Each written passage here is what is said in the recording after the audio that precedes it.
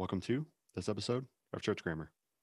Today's episode is brought to you by Lexham Press. Lexham Press seeks to produce works that will increase biblical literacy and conversation with the great tradition of Christian theological reflection. The Lived Theology series explores aspects of Christian doctrine through the eyes of men and women who practiced it. Volumes include Abraham Kuyper, John Chrysostom, Samuel Pearce, and forthcoming volumes on Jonathan Edwards, Irenaeus, Dietrich Bonhoeffer, and more. These books illuminate the vital contributions made by these figures throughout the history of the church. Learn more at lexhampress.com.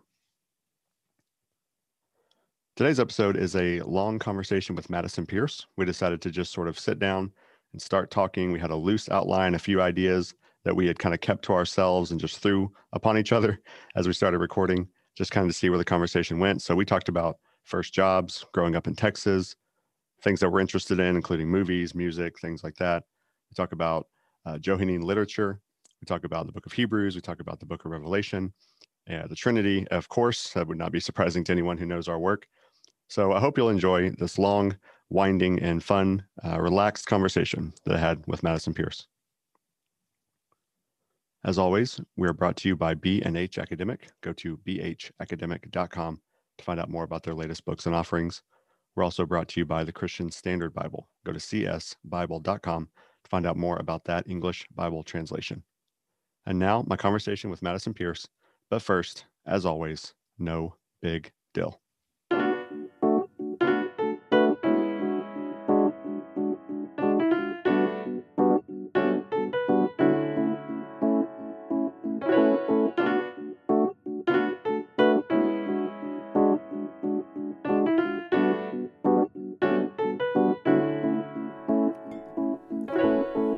All right, Madison Pearce has returned to Church Grammar, and I think we should give a little background to how this happened. You sent me a text message and you said, hey, how about we do like a Church Grammar Forward podcast crossover? And I was like, oh, that's a cool idea. So like we post Church Grammar on your feed and then you post, on my feed, and you're like, oh, no, we don't do stuff like that. So by the end of it, you ended up just saying, I just invited myself onto your podcast. So. Well, I think we were doing a little, or I was maybe not in like completely serious, but you were just so excited to like have me back on your podcast that you took it really seriously. I don't know. That's fair. Yeah.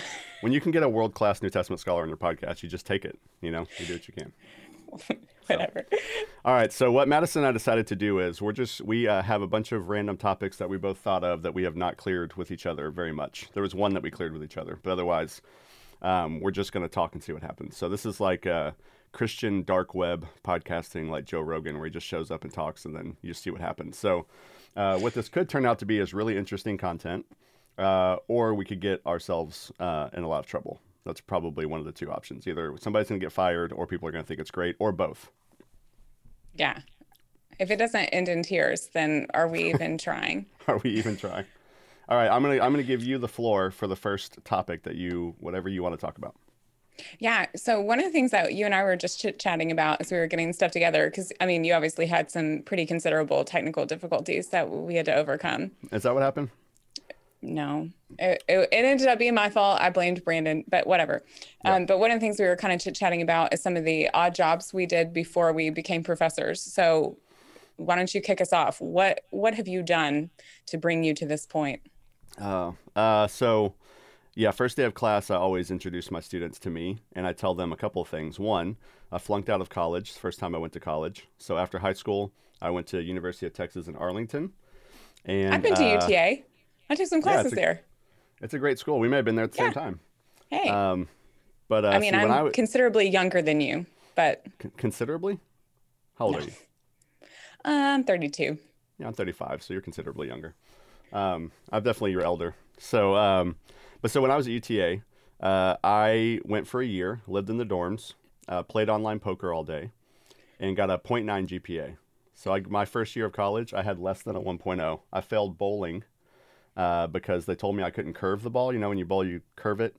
I don't, but I'm aware that's a thing. Yeah, really good bowlers do that. And so, unfortunately, she told us we weren't allowed to do that because it would damage the lanes, which I don't think is true. But anyway, long story short, she told us we weren't allowed to do that, so I stopped going to class. So that was in the middle of my not knowing what I wanted to do with my life, clearly.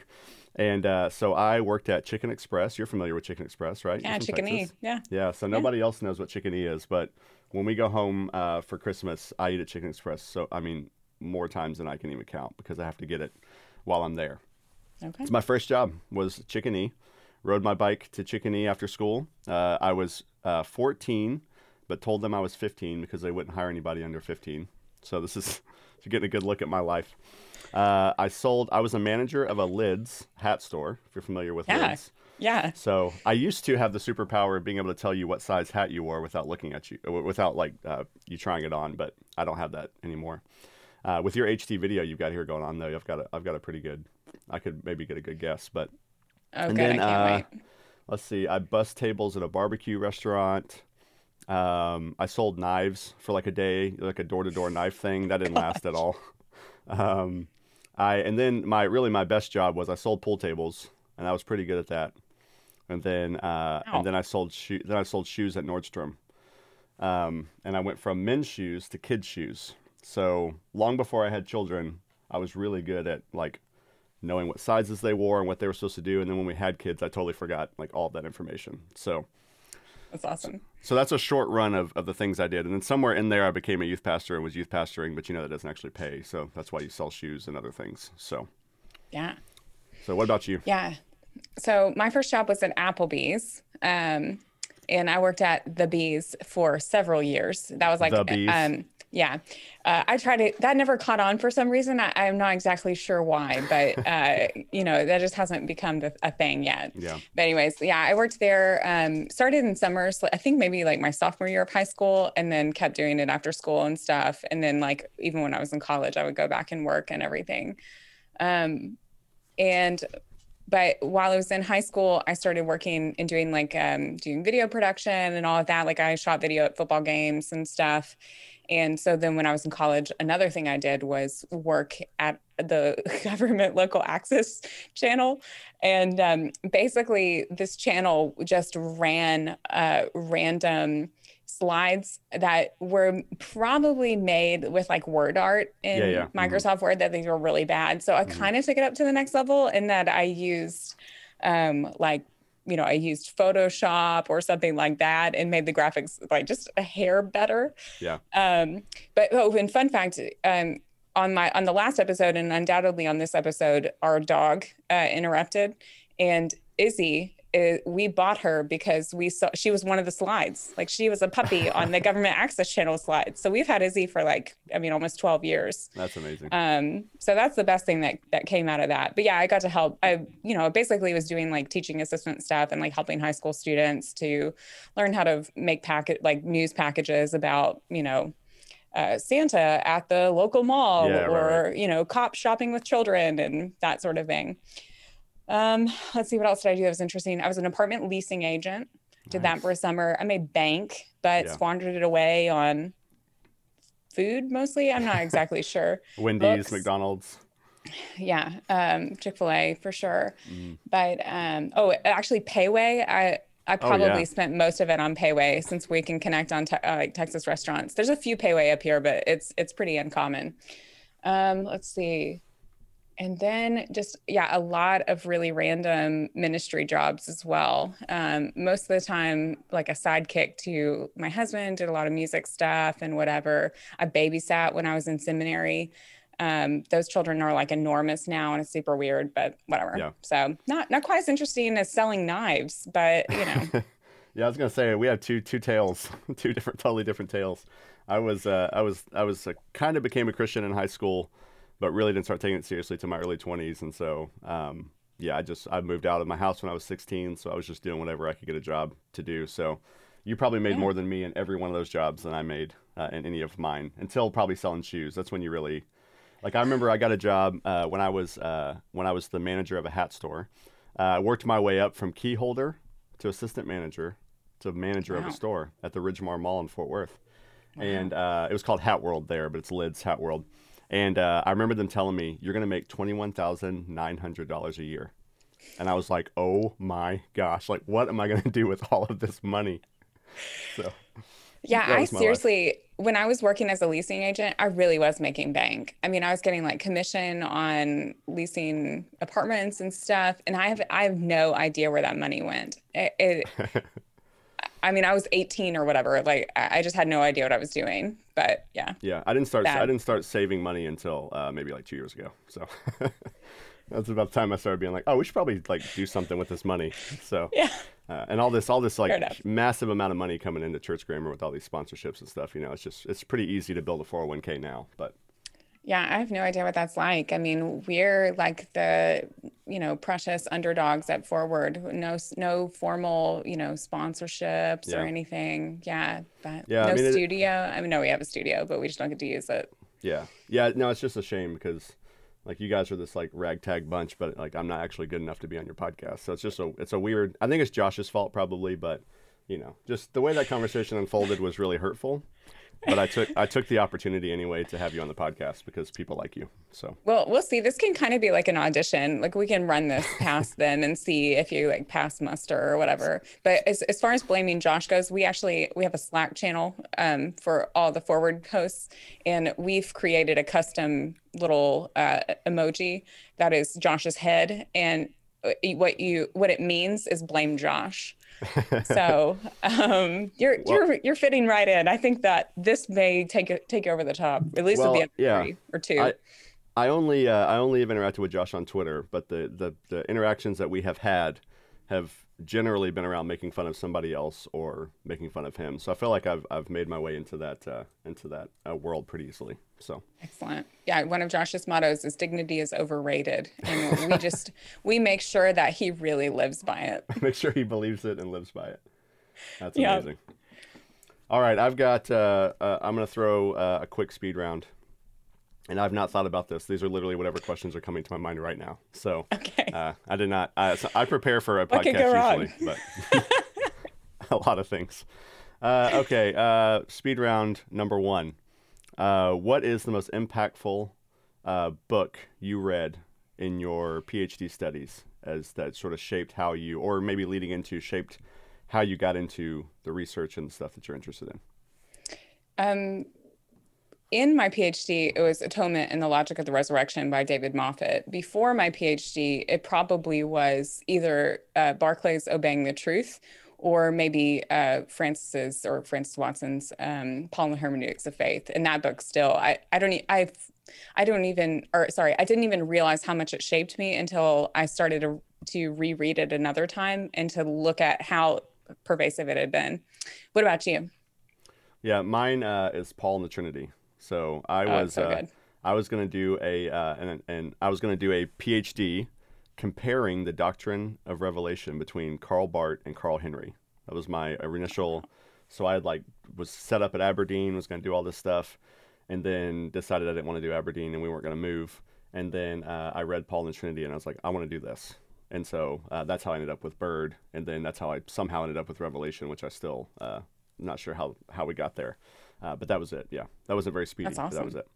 Okay, speed Yeah, round question number two. It's two. You're seeing we can't follow up. It's a I'm speed cheating. round. Well, no, I want to follow up just one thing. Okay. I was going to say that Paul and Trinity, I mean, that played a big role in my PhD as well. I mean, Francis had supervised Wes, just a few years before or whatever. And so Wes and I didn't overlap at all, which is sad because I love Wes so much. But, I was finishing up my first year of work and Francis said, I can clearly see Trinitarian implications for what you're doing. Mm-hmm. Here's a model, go read it. And I think at that point, Paul and the Trinity was like in proofs. He gave me a PDF or whatever and had me Yeah. go read it. And it was mind blowing. So I love that. It didn't take up all the categories that Wes did, Yeah. but it certainly gave me kind of an exemplar. Yeah. Yeah. Anyways, okay. No, that's okay. We're this is now the slow round. So Yeah. yeah. No, I think that's interesting because we went two different directions with that too. You went more prosopological with Hebrews. And I went more of a sort of patristic retrieval, redoublement, and that kind of stuff. So, Wes like hints at redoublement just kind of briefly, but then doesn't come back to it a whole lot. Otherwise, it's sort of just like a framing in the introduction. And then what I did was sort of, I ran further that way. So we both went two different directions with Wes's work, not directly in the same way he did, but generally speaking within that. So it's really interesting. Yeah. But okay, slow round question number two. what is the one thing that you miss about Texas, not being in Texas anymore? Oh, um, probably. I mean, generally, I can say food. Hmm. The sentimental answer that's of course true is my family. But if we're talking about just like Texas, probably something to do with food. Yeah, Yeah. Well, at least you live in the Chicagoland area, so there's good food there. not But bad. it's not the same. It's not the same. You don't have a chicken E, for example. So Yeah.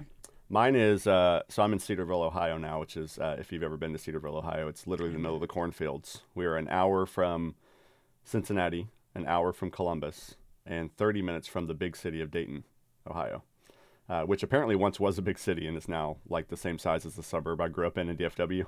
But yeah, so we have like a couple of local restaurants, and you have to drive 20 or 30 minutes to get to anything that like. I mean, we do have a Chick-fil-A on campus at Cedarville now, open this year, so we don't have to drive 30 minutes to Chick-fil-A anymore, which That's is a awesome. plus. Yeah. But yeah, that and donut shops. I don't know what the Oh, donut yes. I don't know what that world is like up where you are, but it is non-existent here. Yeah, I think that so I'm gluten free now. I actually have a host of dietary whatevers, and so donuts are like one of the things that like they cannot do gluten Mm, free well. yeah. You can do like cake donuts, but I mean, really, like it's not a donut. No, it's not. That's the thing. And It's not. in Ohio, everybody thinks that's a donut, and that's what I haven't been able to get across. So, No, but there's like, I mean, there are amazing donut places in Texarkana, even though it's like a hmm tiny little town. I mean, it's not that small, but it feels very small. yeah, It's got no, a small town feel. Yeah. yeah, that's something like that. Yeah. My father-in-law, we talked about this before, but my father-in-law was a superintendent at Pleasant Grove, which is like the rich snobby school of the Texarkana area. And he we would go out there. He was there for like 4 years, so we would go out there and we would eat at um, what is that? What's the Mexican food place? Tamales. Tamales. Yes, Yeah. I love tamales. I wish I could have that. Tamales and jalapeno tree. Like just really, they hit the spot every time that we go. If we drive back, we always drive through Texarkana coming through, and we'll stop at Tamales at some point or another. Awesome. Was that there when you were there? Has that been there for a while? Oh I feel yeah, like that's yeah, and that's like classic Tex-Mex. And yeah, that's actually one of the only restaurants that's in Arkadelphia where I did my undergrad at Washita. There were now there are more like but when I was there it was first of all it was dry. Like you had to drive way out of town to get any alcohol. And so a lot of restaurant chains wouldn't come in there. yep. Now that's no longer the case, but there was basically like Cracker Barrel and tamales. And so it was rough. Well, and Tamales had the non-working bar because like they do have a bar there, but I'm guessing nobody was using that one at that Yeah. time. So Yeah. okay, I'm out of speed rounds. What's your next or slow rounds, I should say? We'll come back around. I've got more. They're just I haven't thought of them yet. So what do you got? Okay.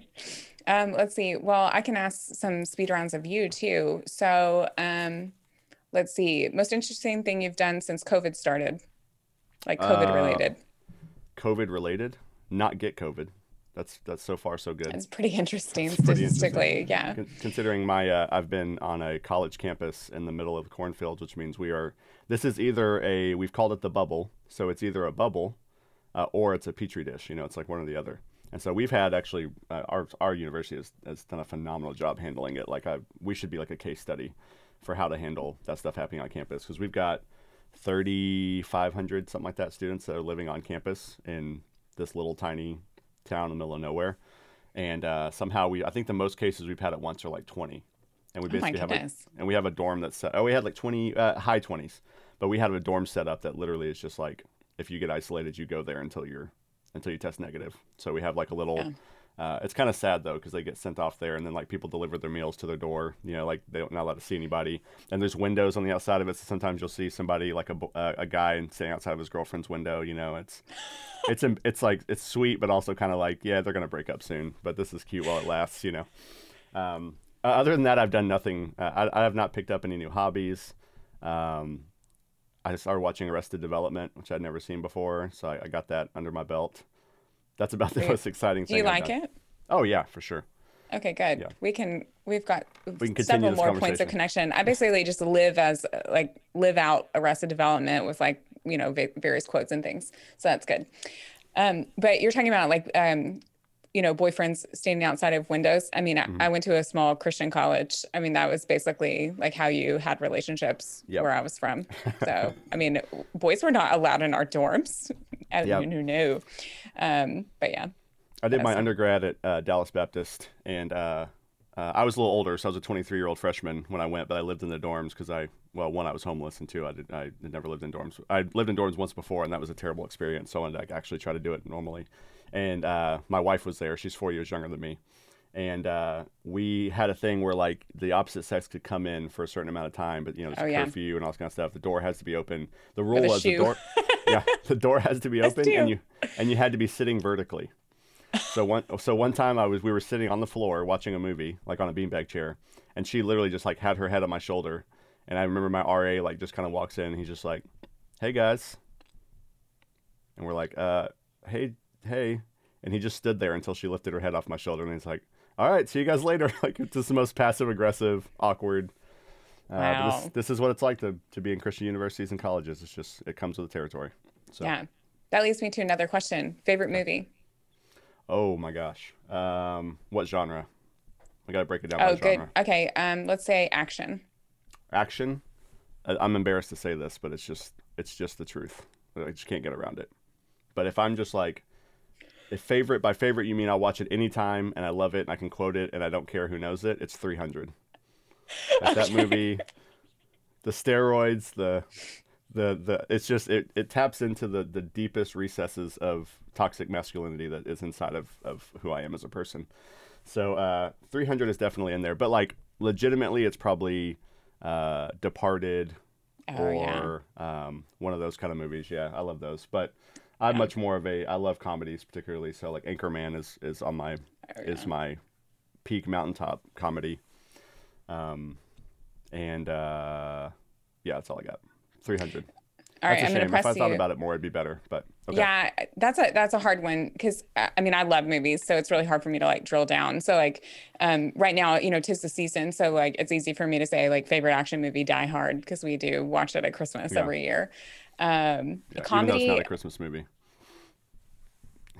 I mean it is. I knew that was going to get you. I knew it. I knew it. Um, Stopped you in your tracks.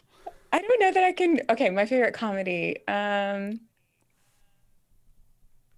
So I mean I love Adam Sandler. I know that he's a polarizing figure, but I mean basically every Adam Not in my Sandler world. movie. I love Big Daddy. Yeah. I could definitely quote word for word, but Billy Madison as well. Like I can start it out Yeah. and go. But anyways, um, but okay, so I'm gonna press you. What about rom-com? Do you have a favorite rom-com? Oh, rom-com. I Oh, was going to sorry, say that's my a favorite British chick thing, isn't flick. it? Yeah, Yeah, but my favorite chick flick yeah. that always comes to mind is Notebook. Like hands Oh my down every time. gosh. Every time. I hate The Notebook. I hate I it so much. I hate every Nicholas Sparks, whatever. Are you what? I don't know. It's just one of those everything is wrong about it.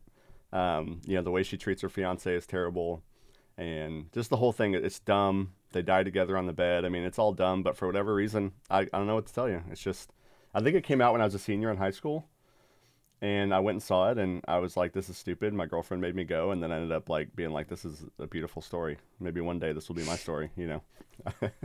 How'd that work out for you? It didn't. It didn't work out at all. Although Oh, my wife and I, in a roundabout way, have a kind of random, in a roundabout way, Notebook story, kind of. But that's different. That's definitely not a story for the podcast. But not for anything inappropriate. Just it's not where we're going today on this episode of Church Grammar. right, Um, right. Yeah. but rom com, man, I see. This is where I wish I had prepared more because I'd have like really good answers I for. mean, you said Notebook and you That's came not a through com really though. quickly. I know it's Oh, not a. yeah, that's true. It's not remotely funny or charming at No, all. Yeah. it's kind of charming. No. Uh, Yeah. okay, give me some rom coms that you like, and Um, maybe that'll spark my okay. creativity here. Oh goodness. I mean, so the most recent one that comes to mind for me. So I love, oh goodness, I can't even remember. Oh, Call Me Maybe. I could watch that movie Oh yeah. 1 million times. I love that movie. Crazy Rich Asians, I think is really wonderful. Sweet Home Alabama is like a classic that I really Oh love. yeah. It's a good one. Um, yeah, I'm trying to think of others. I mean, I think How to Lose a Guy in 10 Days that came out when we were in high school or I was in high school. I love that. So Just Married. Just Married is a really good one. I love Just Married. Yes, Yeah, it's a good one. absolutely. So funny. We're definitely like dating ourselves too, because this is like late These are 90s, old. early 2000 kids. Like it's all nostalgia. It's not really about like if it's good or not. It's all about nostalgia ultimately.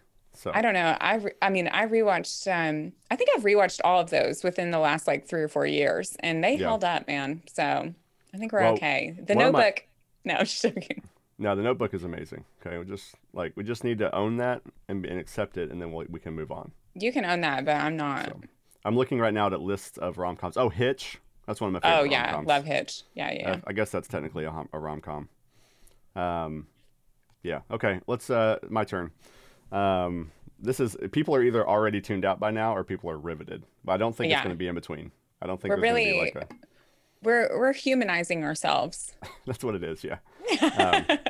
Well, you said the other day that you feel like, or you said earlier that you don't feel like people like know all this stuff about me. But if you follow me on Twitter or on Facebook, eventually I make fun of myself and say dumb stuff all the time. So I mean, it's pretty well established that I don't take myself seriously at all. Probably. Well, I knew that. I just should. didn't know what jobs you worked in high school. Like, Yeah. Well, yeah. that's true.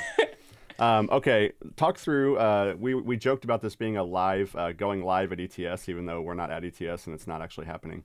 And I actually, to be frank, haven't seen a single session so far, so I've not taken advantage. Yeah, you haven't either. That's good. No. But you did have a paper at ETS that you recorded at some point. I'm guessing that somebody else watched. So talk through your ETS paper. Yeah, the session's on Friday. So one of the things that I do in my monograph is look at patterns of discourse in Hebrews. And so say like if you grant that there's 3 sections in Hebrews, you have Father, Son, Spirit, and then in the 3rd section of Hebrews, it's like all bets are off. Like what in the world is going on with divine speech and several other themes. I mean, the priesthood of Christ is more muted, blah, blah, blah. Like there's a lot of changes that take place. And so one of the things that I wanted to look at is why. And what I see is that there's a lot more ambiguity. And so that was kind of the starting point for me is I think, okay, there's a lot of references to theos that are kind of vague that could go either way. Same with kurios, for example. And so I wanted to explore whether there was a possibility that the author of Hebrews is intentionally kind of blurring the voices of the divine persons, Father, Son, and Spirit. And so I pitched it to Fred Sanders and said, this could be the craziest idea I've ever had, but if I'm going to write something else about prosopological exegesis in Hebrews, like that's the thing that I'd like to explore and get some feedback on. And he said, sure. And so basically what I do is try to look at 3 ways that we might see kind of divine unity in the text. And say that one of those is shared designations. So the application of, kurios, theos, other, kind of actions, or sorry, that's the second category. So shared designations, kurios, theos, etc. And so applying quotations to the Son, for example, suddenly he's God or Lord. Not suddenly really, but obviously in the discourse. Second one would be like shared actions. And so by saying the Son is the agent or addressee or whatever of this quotation, like suddenly he's doing actions that are typically attributed to God. So the classic example for me is like in Hebrews 1, the quotation from Psalm 102. You're from the beginning of God, O God, and the heavens are the works of your hands. And so it actually, that is very clear agency of the Son creating the heavens and the earth in a very active way. And so those are the first 2 categories. And then ambiguity is kind of the third, where we have these places where you really don't know for sure which person is acting, but because of the shared titles, because of the shared designations, there's some flexibility there. And it's possible, I think, in a couple of different places. I mean, Richard Bauckham has an essay in our Muted Voices of the New Testament where he plays up some of this with kurios and James, for example. So yeah, just exploring some of that and seeing if there is a way of looking for unity of the divine persons in the text in a more robust way. So and certainly drawing on the kind of methods of Wes, trying to find clues or something like that. So, yeah. And so, what were some maybe 3 big takeaways that you had from it? That like, I think was it true? Because you were like, yeah, I think I'm trying to figure this out. Is it true though? Did it conclude the way you wanted it to? Yeah. So those first two categories, that the author or that authors in the New Testament are applying designations, and that to some extent or I think to a great extent that implies unity. This is kind of drawing on some of the stuff that Bauckham does, is the divine identity. Second, shared actions. I think that was a new earth thing. I think people have highlighted that, and obviously there are conversations about inseparable operations that come in here and all of that. But it's not about oh, surprise, the Son creates. It's here in this particular context. It's appropriate for a biblical author to highlight the work of the Son in creation rather than the Father, even though classically we would think of the Father as the primary one who's creating. So I'm doing a lot of hand gestures that y'all will not receive the benefit of. And then that third one, the ambiguity. Whether something is intentional ambiguity is almost impossible to determine. But basically what I do is show a few different places in Hebrews where kurios or theos occurs, and then show how it could be the Father or the Son, like based on a kind of literary reading of what Hebrews has done, drawing on some of the themes and the way that he's developed his characters to that point, saying, beats me. I don't know if this is the Father. Like I cannot make a judgment if this is the Father or the Son. And I think that's a meaningful thing. So yeah, I think I found what I was looking for. Whether I've made a strong enough case to convince the rest of the world, I don't know, but I at least said here's some reasonable kind of gestures in that direction. I don't think I cracked the case of Trinity in the New Testament or anything, but I hope it's a good contribution. Yeah, no, that's good. When you were asking me about inseparable operations a little while back. That's one of the things that I've found. It's just hard to find work on it. I pointed you to Adonis Vidu's stuff. And other than that, it's been really hard to find anything outside of the fathers themselves of people retrieving it well or applying it well in any meaningful way. And it kind of made me feel bad that I wish I'd done it more in my dissertation probably than I did, because I did, I guess it's in there, but it's just, you asked me hey, where can I find some stuff? And I was like, here's one guy. That's all I could find. So. Yeah. And I didn't find much more. I tried to appeal to really kind of, introductory conversations about it, just because you never, and that is kind of a thing that I tend to do, is to obviously dig in on or drill down when I can, but sometimes appealing to introductory works like Fred Sanders' Trying God, or now Scott Swain's introduction to the Trinity. I take those to be really basic accounts that are less controversial because they are introductory. And so especially in a venue like ETS where I imagine there could be some trolling, No, not at ETS. I went a little bit safe. No, that's fine. It's at least you don't have to be there though. So really, what do you have, a live panel? Is that what it's going to be? Or yeah, we've got a session on a Q&A on Friday. And so I do need to watch some papers for my the other presenters in the session and stuff. But I've been hearing some funny stories about the Q&A, it's in chat and stuff. Oh, and yeah. So, people always behave on the internet, but That's true. Yeah, I didn't think about that actually. If there's chat feature, it's probably worse. So I found that with students as well. There was a little early on in the semester being hey guys, you just can't talk to each other in the chat while I'm lecturing. This is just basic. You would not do this if we were in class. Don't do it, just because it's on Zoom. So, all right, what else you got? What else you got? Yeah. So I'd love to hear you talk more about Revelation. So we've heard you talk about the Trinity quite a bit, but who are some of the influential figures for you and how you interpret Revelation? If you want to give us your kind of interpretive schema for the text, by all means. I don't know if you feel comfortable pinning yourself down in that way. Yeah. On this podcast. But. I don't feel. I try to be shifty in general theologically, so it's I try to keep that. Oh yeah. Yeah, it's funny because whenever I came and interviewed at Cedarville, because my dissertation is a Trinitarian reading of Revelation, basically, I got so many eschatological questions, and there were several of them where I was I don't know, I just haven't. That's just not been the focus of my study, and so I don't know. And I kept trying to go back to hey, Doctrine of the Trinity is actually kind of what I'm doing here. So maybe we can talk about that more if you want. So yeah, I mean, generally speaking, I taught Revelation actually the last 2 days of my New Testament lit class. We finished the semester in Revelation, and I take that tack that to be an expert of something, you should be able to explain it to anybody, and I think that's generally true, within reason. And I found it, even though I've done 5 years of PhD study on Revelation, I found it that it still was difficult for me to teach in many ways because you've got so many different views, you've got so many different options. I mean, so some of the kind of defaults that I'll come back to is I think there is a level of double fulfillment at times. So and patterning and typology that's happening there.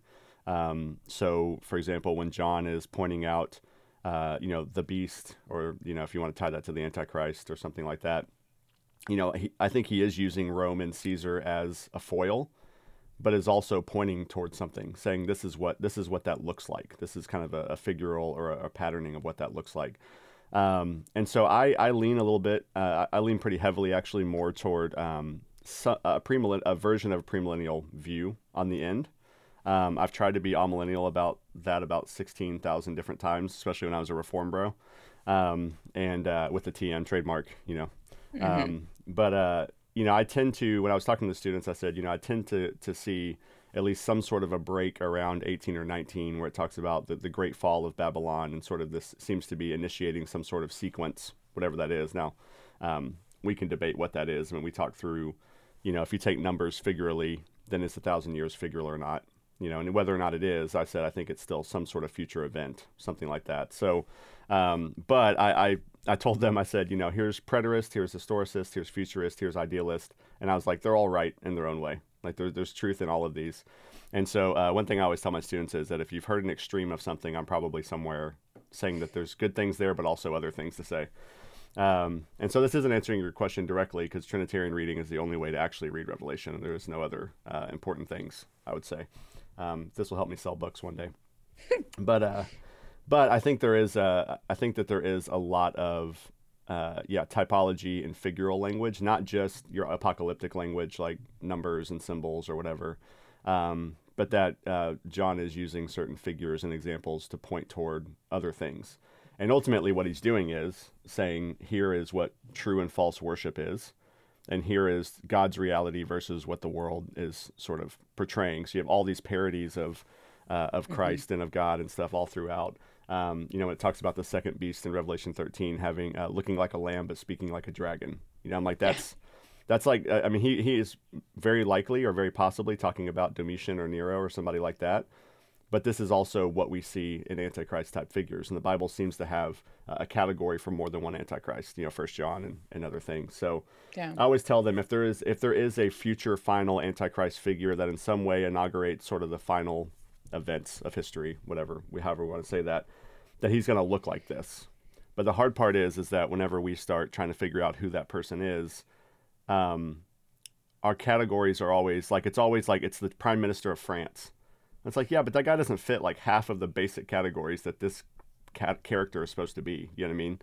Sitting in God's temple and receiving worship. I actually make a pretty strong case that I think the Antichrist, we're going to think the Antichrist is a Christian, and it's going to be a Judas situation.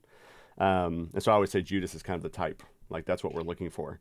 And so that's where, we tend to think it's like some pagan or something. I'm like, no, actually, I think it's somebody that it's going to surprise us, So, or at least somebody, I mean, I would think that it would have to be a divisive figure, but I think what you see with the Antichrist, or with the beast, at least with the beast, is that he is leading a considerable number of Christians astray. Right. The problem is that we all think, well, it couldn't happen to me. And so we assume that it's somebody that's leading other Christians astray. Yeah. But I mean, who knows? That's the difficult thing, but he will be appealing. Yeah, I think that's right. I mean, it's the sort of the about face. Some will see it and have ears to hear and be like, that's not right. But a lot of people won't, so I think, and that's an example, I would say, where sort of how I read Revelation is. I think that there's much more typology and figural language than we typically view it as. But what I don't do is sort of punt all the way to the sort of, this is all allegory. This is like a kind of pure amillennial view. I'm just not all the way there. And I'm even influenced by, Irenaeus and others on some of this as well as a patristics guy. So yeah, that's an answer, non-answer. I don't like. I mean, I talk through the millennial views in class when I teach on it, but I find them to be highly wanting at the end of the day in terms of how to read all of the book. And so, Oh yeah.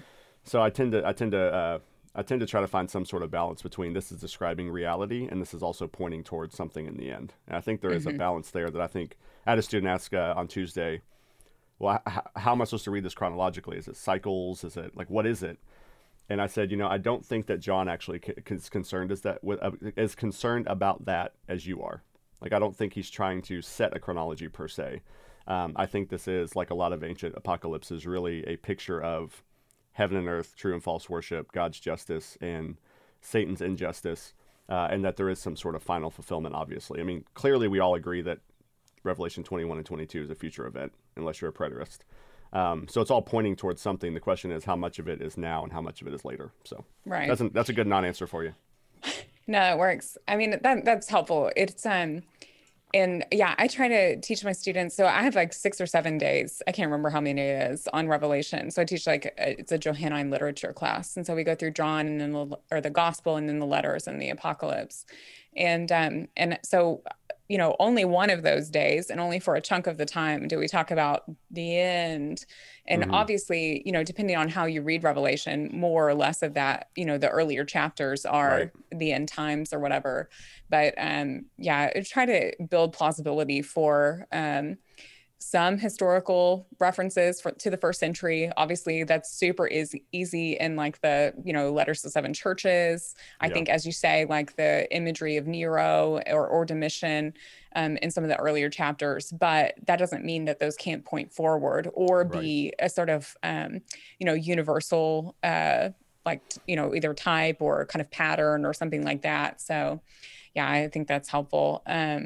There was another thing I was going to say about Revelation, but the one thing that I really try to stress with them is that if you're so fascinated with reading this in light of eschatology that you're not taking seriously, as you say, the kind of call to proper worship, and the critique of what's going on in their current culture, then you're really missing it. I mean, you're certainly missing the bill in terms of reading Revelation as scripture, but you're missing the intent of Revelation as well. So yeah, and there's a lot in there. I was telling them, like, we were going through the throne room scenes, and I'm like, I don't know why they have 6 eyes and 4 wings and stuff. Like, there's probably an answer out there. I don't know what it is. I said, if you read 100 commentaries, you're gonna get 80 answers. Like that. I said, but what is being more clearly portrayed is the fact that all of creation is worshiping God rightly, that the Lamb is on the throne, that these promises of the prophets are coming true, that this is Isaiah 6 on steroids, this is Ezekiel 1, on steroids. And that's where I'll make some Trinitarian arguments, but that there is a lot more going on here than that. Like, we get obsessed with that. And John even will say things like, it's like a sea of glass, or it's like a rainbow, or it's like an ox. Like, he is even telling you, I'm not really sure what I'm seeing. I'm just trying to describe it to you the best that I can. So I try to tell them, like, I'm not sure John is fully comprehending everything that he's seeing because it's so vivid and unreal and realistic. And in fact, I think, if I want to psychoanalyze John a little bit, maybe part of the reason, I think he really had these visions. And I think, apocalyptic literature helps explain the things that he's trying to explain. Like, he could have done it a different way if he wanted to, I guess.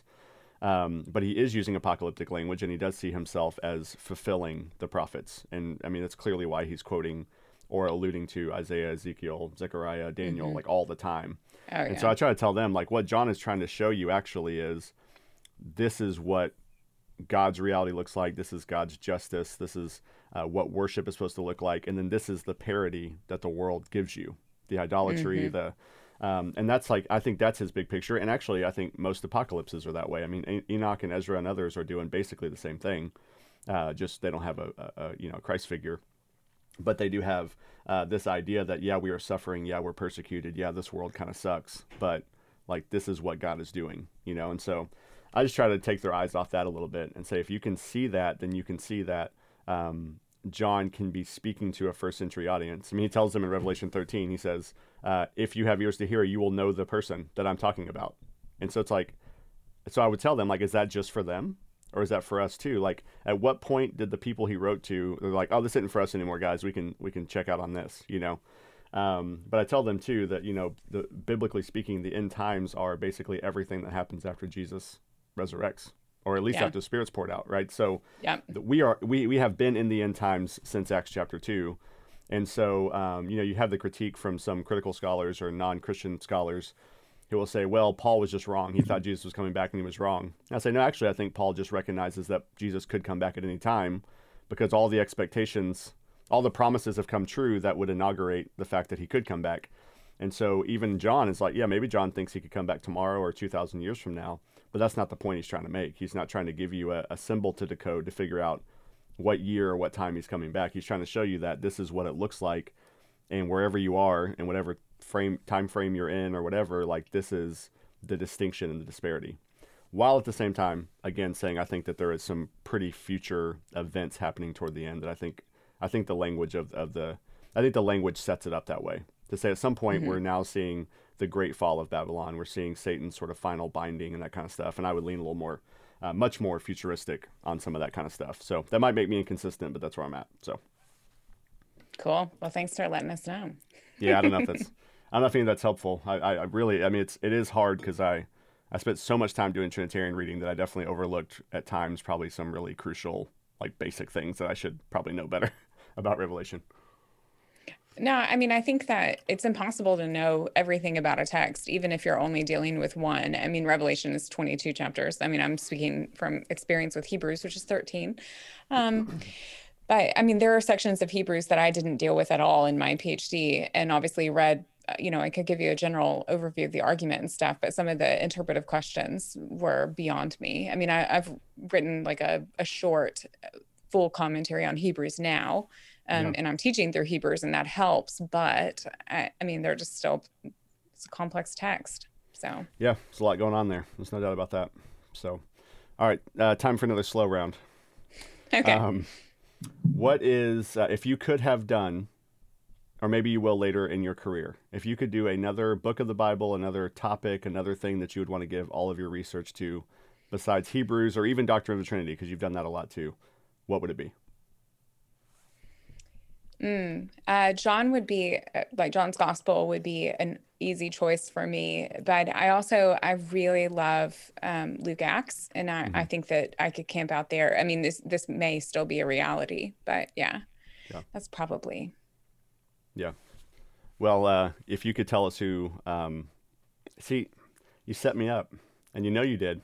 This just came to me because now what you need to do is to show us how David Allen is right, that Luke is the author of Hebrews, and you could do Luke, Acts, Hebrews, and you could be a Lucan scholar, and you already set yourself up for it, and then you could just become the world's greatest Lucan scholar. What do you think about that? I think what I'll do first is I'll show that for all the arguments that we've made for Lucan authorship, I could make an equally good case for John being the author of Hebrews, because all of those arguments are very circumstantial. Yeah. And so in the Greek, the Greek in Revelation, I could show you a number of parallels, and especially with the images that are used in parallels and stuff. I think that the theology of John and the theology of Hebrews are more in line with the theology of Luke and Hebrews, but I don't know if you agree. I just I liked how I saw your Razzing. face change. You knew it was coming, and then you just got fired up and you started going, which is my favorite Madison is whenever you start you're putting your dukes up a little bit. That's my favorite Madison. So, okay.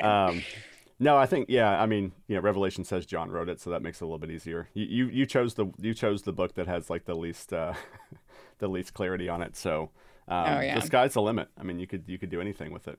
I did tell you that I would come do a PhD with you at TEDS if I could work on the authorship of Hebrews, but you didn't seem interested.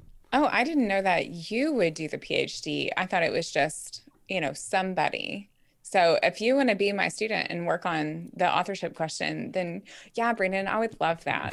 That would be a delight. But since you have refused to talk about it, I feel like you wouldn't be a very helpful supervisor. It's kind of. I would love for somebody to actually do just a fantastic study on the background of Hebrews.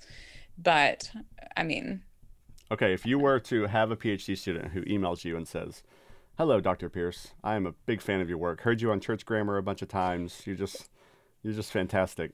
I want to really, I'm going to do it. I'm going to figure out who wrote Hebrews. One, would you accept that person as a PhD student, or would you try to divert them to another topic? And two, if you were to accept that, what would you give them to try to get them down the road of potentially finding the answer to that question? Yeah, I would say how, and see. I mean, because this is like, it's a cool topic and it's like something that people are interested in, which is why it's like in my Twitter bio, because basically people are like, you work in Hebrews? Who wrote it? And that's why I keep trolling you. So yeah, exactly. So, so if they really do have an exciting way of unlocking that, then I mean, whoever that person is, like, I will be a skeptic, but I will help you to write that project. And the fact that I'm a skeptic probably helps because I will push you every step of the way. But I mean, how do you do that? I mean, basically, you're limiting yourself to a pool to the pool of known authors that we have, right? Potentially, or you're doing something like akin to mirror reading, and Brian Dyer has talked a bit about the implications of mirror reading for understanding Hebrews more. And he does a lot on like the first century background and stuff, which is great. Yeah. But for the author, I mean, I don't know. So if you want to make a case for this or that, then great. But I feel like until we find more texts or have a particular direction to go, it's pretty difficult. So. Okay, I've got two more slow round questions. All right. One, we have in common that we're both Longhorns fans because we're both from Texas. Hook 'em. So we have an equal disdain for this season, and I haven't watched the game in like 3 weeks. And but because I'm a Cowboys fan, you're a Saints fan, so there's not a real rivalry there. It's like one of those random rivalries that comes up, but like there's no history, and the Cowboys are obviously a more accomplished franchise, so it's hard to compare, you know. But see, I got that dig in there. But yeah. One of the crossovers that we've had recently is that the Cowboys are on their fourth string quarterback. Are you aware of who the Cowboys' fourth string quarterback is? My husband will be so upset at me that I don't know this. Yeah, Curtis would know this. Yeah. Curtis knows every human being that has ever walked in the locker room of the Cowboys. Well, he will know. He will know not only. It's Garrett Gilbert, isn't it? Yes, it's Garrett Gilbert. Yeah. Do you I know that Garrett because he's a Longhorn. Yeah, yes. So I get to live the double pain of remembering that Garrett Gilbert basically threw 4 interceptions in the national championship game against Alabama and ruined it, and is now the fourth string. I didn't even know. I genuinely did not know he was still in the league, and somehow that man has kept a paycheck. He transfers to SMU because I think he just got mentally destroyed by that Longhorn game, which I felt bad for him. Like he was a freshman starting a national championship game. It was a bad start. But now he's with the Cowboys, so now I get to live the fact that the Longhorns are always underachieving now. And that Garrett Gilbert, who once broke my heart, is now the Cowboys quarterback. So I'm living in deep sports, both PTSD from the past and now having to relive it again. It's painful. Yeah, it's pretty rough for me as well. I mean, so my family is they immigrated to Texas from Louisiana, so that's why I'm a Saints fan, and so I'm also an LSU fan. So like my dad's whole side of the family roots for LSU, and then my mom's whole side of the family for Texas, and I do root for both. But I mean LSU, I mean we were pretty unstoppable last year. Mm-hmm. So I mean Alabama, public enemy number one for sure. Nick Saban Alabama in particular, but this year, I mean, across the board, the Cowboys, Dak Prescott was my fantasy quarterback and I was crushing it. I mean, seriously. And I've lost every game since then, except for one. I just overcame a pretty serious losing streak.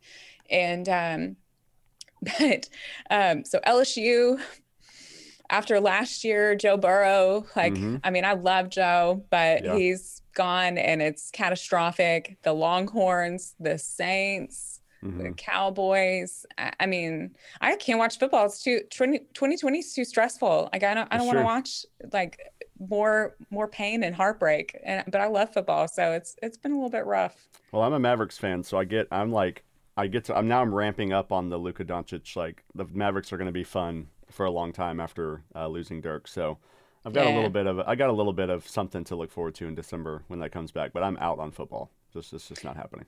I don't watch basketball a lot, but I do root for the Mavs. I like them, and I Yeah. definitely love Dirk. So Well, now's the time to get back on the bandwagon because it's happening. all right, Okay, I'll keep so- that in mind. All right, second slow round question. You talked about teaching Johannine literature class, and you just talked about how you could make an argument for John writing Hebrews or whatever. But what is your take on the authorship of the 5 books attributed to John? Yeah. So my take that I teach in class is that the Apostle John is the beloved disciple, or at least is the implied or is implied to be the beloved disciple. I think that's probably the case, but I think that he's anonymous to allow for some of the more like ideal or archetypal kind of readings. So I try to find a balance between that. Like he's anonymous so that he can offer this kind of archetypal understanding of the beloved disciple while still being the beloved disciple.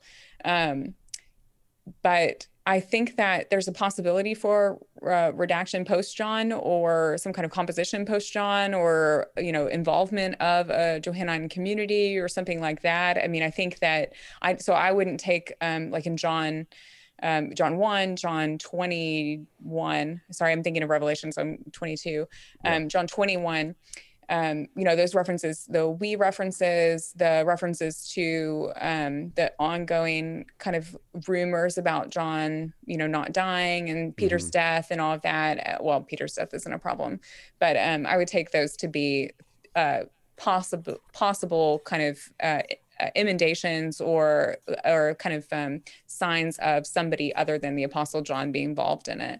Yeah. And then I would take that, and so I hold to that traditional view with the rest of the text as well. But yeah, I don't know if that's an interesting answer, but It's not. I was hoping you'd make something up that was really controversial, but I think it actually is controversial now to say that the Apostle John is the author of the 5. Like, it's become such a big point of contention. And even John Baer recently did, and I had him on the podcast when we talked about it. He's making the argument that it's not John the Apostle, but it's somebody, it's John the Elder. Right. And his argument, actually, part of it comes from Irenaeus and Eusebius, and he basically says that we've all read them wrong, because most people assume that they're the ones who say that's John the Apostle, and he says, no, actually, they seem to distinguish, which I think is, I've read those texts. I think there's some legitimacy there. But yeah, I think I'm with you on that. Generally, I think that there's clearly some theological thematic overlap. So if you want to say that it's a community or whatever, I guess that's fine.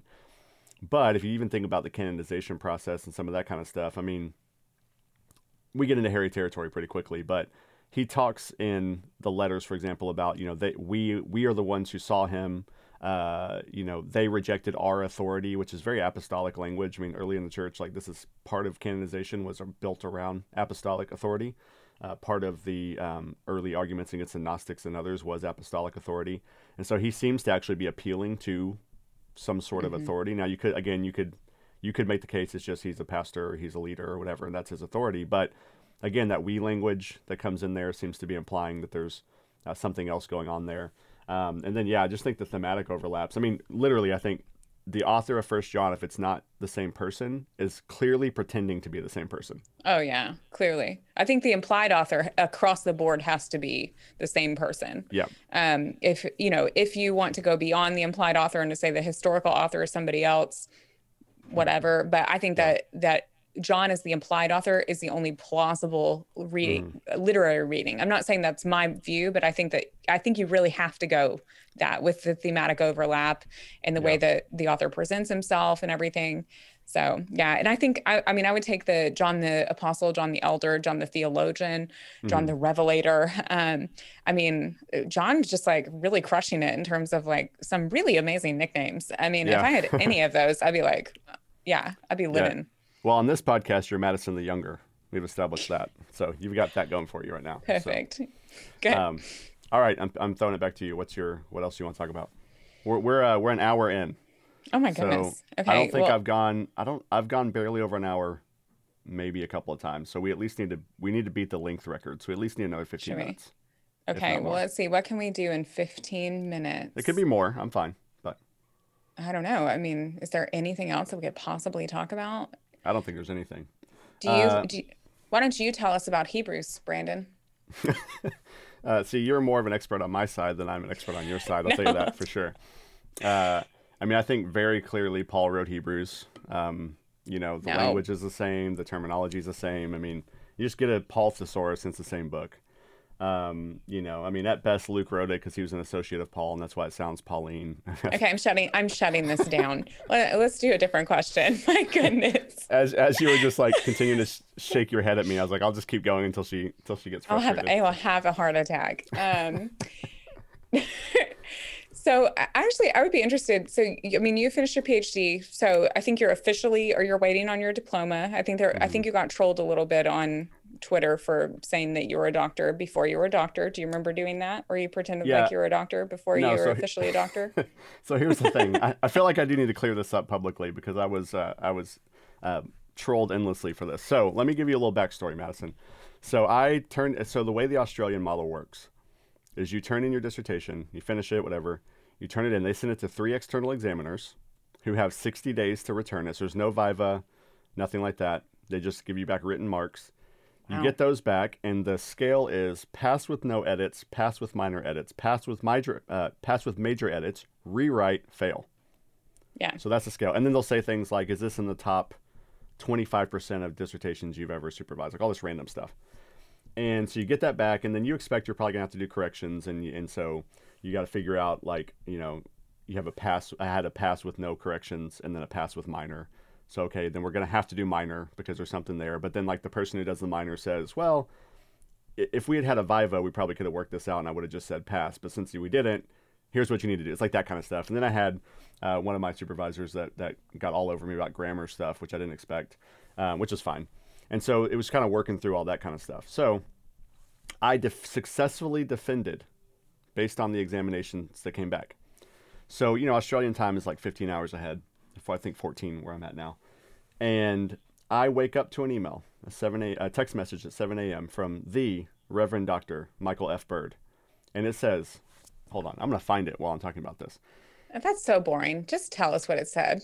Well, I want to say exactly what it said because okay. he's the one that trolled me in front of everybody with the deep love that he has for me, and that's why I know he loves me, because he trolled me. But I get a text message from him that morning. I'm not gonna be able to find it in time. It says, not even basically, I'm paraphrasing but barely. It says, congratulations, Dr. Smith, you did it. And it was like, yada yada whatever. You've crossed the finish line. Very nice text message. Yeah. So I, taking my supervisor's words to heart, said, okay, I'm Dr. Smith. He called me. He literally said, congratulations, Dr. Smith. Yeah. And people I know that have defended vivas they're always called that, right? Congratulations, Dr. Such and Such. You successfully defended. You see the pictures on Facebook, and they haven't gotten their diploma yet. But at the end of their viva, it's them and their supervisors, and it says, congratulations, Dr. Madison Pierce, right? So we did not do that because I was not a doctor at the end of my viva. Okay, well, I'm just saying that this is one of the versions of it that happens. I really want to find that text message. And yes, I get it. A lot of people are wrong, Brandon. It's fine. No, I'm fine being wrong. I just want to say that I was told by my supervisor called me doctor, and I thought that was appropriate. And so then, he gets on Twitter and he says, well, pending corrections, but congratulations, which was just a troll. He didn't have to do that. He wasn't trying to correct the public record. He was just giving me a hard time. Yeah. And so then I said to him, this is all public record because of Twitter. I said, you called me doctor, and now I'm going to run with it forever. So it is his fault. It's not my fault. Now, there's been a time already today in which I have blame shifted something, and it turned out that it was your fault, the audio issues we had. So I'm going to be right on this blame shift as well. So okay. So now here's how this works. This is really frustrating. See, now you got me going. I defend with my examiners, and then Michael Bird calls me doctor and then tells me I can't say doctor. Then what you do is you work on the corrections.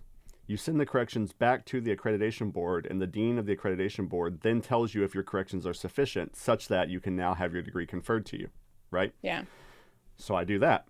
I get that back. Congratulations. You have completed, you have defended, you've successfully done your corrections, yada, yada, yada, yada. Here's your instructions for having it bound and sent to us. Fantastic. Well, in Australia, it's summer. She's like, sorry, we're not going to be able to confer it. You're not going to be able to actually confer it until April or May because it's summer here. Like, Madison, I successfully defended this thing in August, of 2020, and I will get the paper in hand in like May of 21. So I'm just not going to apologize for the fact that I have literally done everything except for receive the paper. So Bird told me that Bird gives me a hard time for saying doctor publicly, and that's fine. I'm not going to do it. Okay, you don't have to call me doctor. My students do, but you don't have to. I won't be. You have to call me Dr. Pierce. I do. You're like legitimate. Yeah. Yeah. Now that I'm remembering that there's like there's a power dynamic that we are not acknowledging. It's true. That's a fair point. It's a fair point. You are no longer Madison the younger. That's disrespectful. Madison the doctor. Yeah. So yeah. Anyway, so that's my public defense of how that went down and why it happened. And I got a lot of congratulations, and I got a couple of trolls, and that's fine. And then I had at least 2 people that I don't know who I guess follow me on Twitter who said things that I felt like were like, just kind of like, why?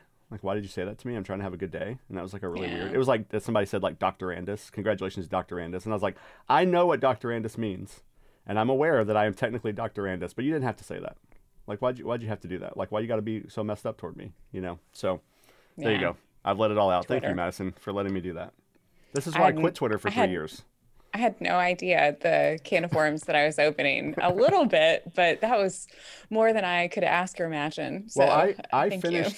I sent in, Madison, the final draft on May 8th of 2020. And I know it was May 8th because I sent it in 8 hours after my youngest daughter was born from the hotel room. I mean, from the hospital room. Yeah. And it was done then, Madison. It was done. On May 8th. And I made some corrections in August, and I have now had it approved by examiners and my supervisor and the accrediting board, and I don't get to have the paper or the quote-unquote conferral until April or May of 21. So it will be a year after I completed it that I'll actually be able to hold the paper in hand, even though I've literally done everything possible for it to be official. So I am Dr. Brandon Smith. Thank you very much. Brandon D. Smith, actually. We put the middle initial on there. Wow. Yeah. So in Britain, it's when you graduate.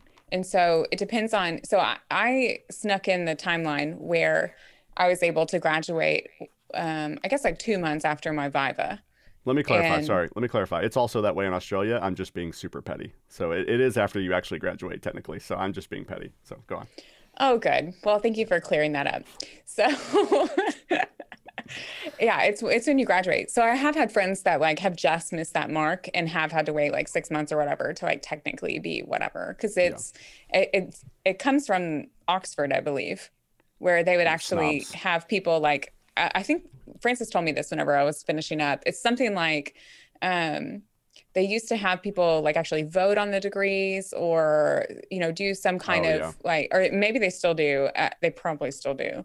But anyways, there's some kind of formal something that happens at graduation. And so I think, certainly a case of Durham, but I'm sure with Ridley as well, that it's kind of coming from that British standard. Yeah. Yeah. And like, there's another step in there where once the examiners do the corrections, you have to create a corrections list, and then you send that to the doctoral board who approves the corrections list, who's never read your dissertation, by the way, neither here nor there, who approves the corrections list. Page 3, add a comma. Yes, this sounds splendid. This is fantastic, mate.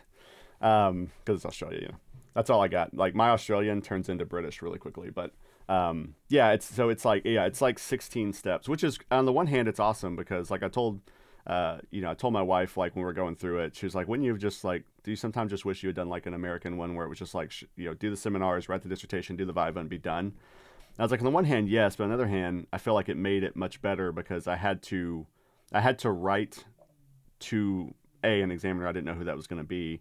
And I had to write in such a way that I wasn't there to defend myself. So it had to be, I really felt like I had to really put in the time. And then to be able to have I had 3 world-class examiners who sent back, to have 3 of them give me feedback that I can work on before it's published and before it's done, on top of having a supervisor, and then on top of having, I've had, 6 layers of approval, basically. So on the one hand, I think it's much better because of that. But on the other hand, you can't tweet doctor, even if your supervisor says it, or else people make fun of you. So that's the negative downside. So here we are. Yeah, you've lived a really hard life. I have. It's my childhood growing up. I grew up in rough neighborhoods on welfare. Moved out when I was 16. Parents got divorced. That's all true. Actually, I'm not trolling. But by far the hardest thing I've ever gone through in my life is not being able to call myself doctor when I feel like I should. So I've been through a lot, but this is persecution with a trademark on it. TM. That's what this is. So, this was fun. Yeah. Yep. This was fun. I'm glad we did it. Thanks for inviting me on your podcast, disinviting me, and then coming on my podcast anyway. And thank you for obliging and letting me just troll you for like basically 98 minutes. So that's amazing. We did it. All right. Thanks, Madison. It's good to talk to you. You too. Thanks, Brandon.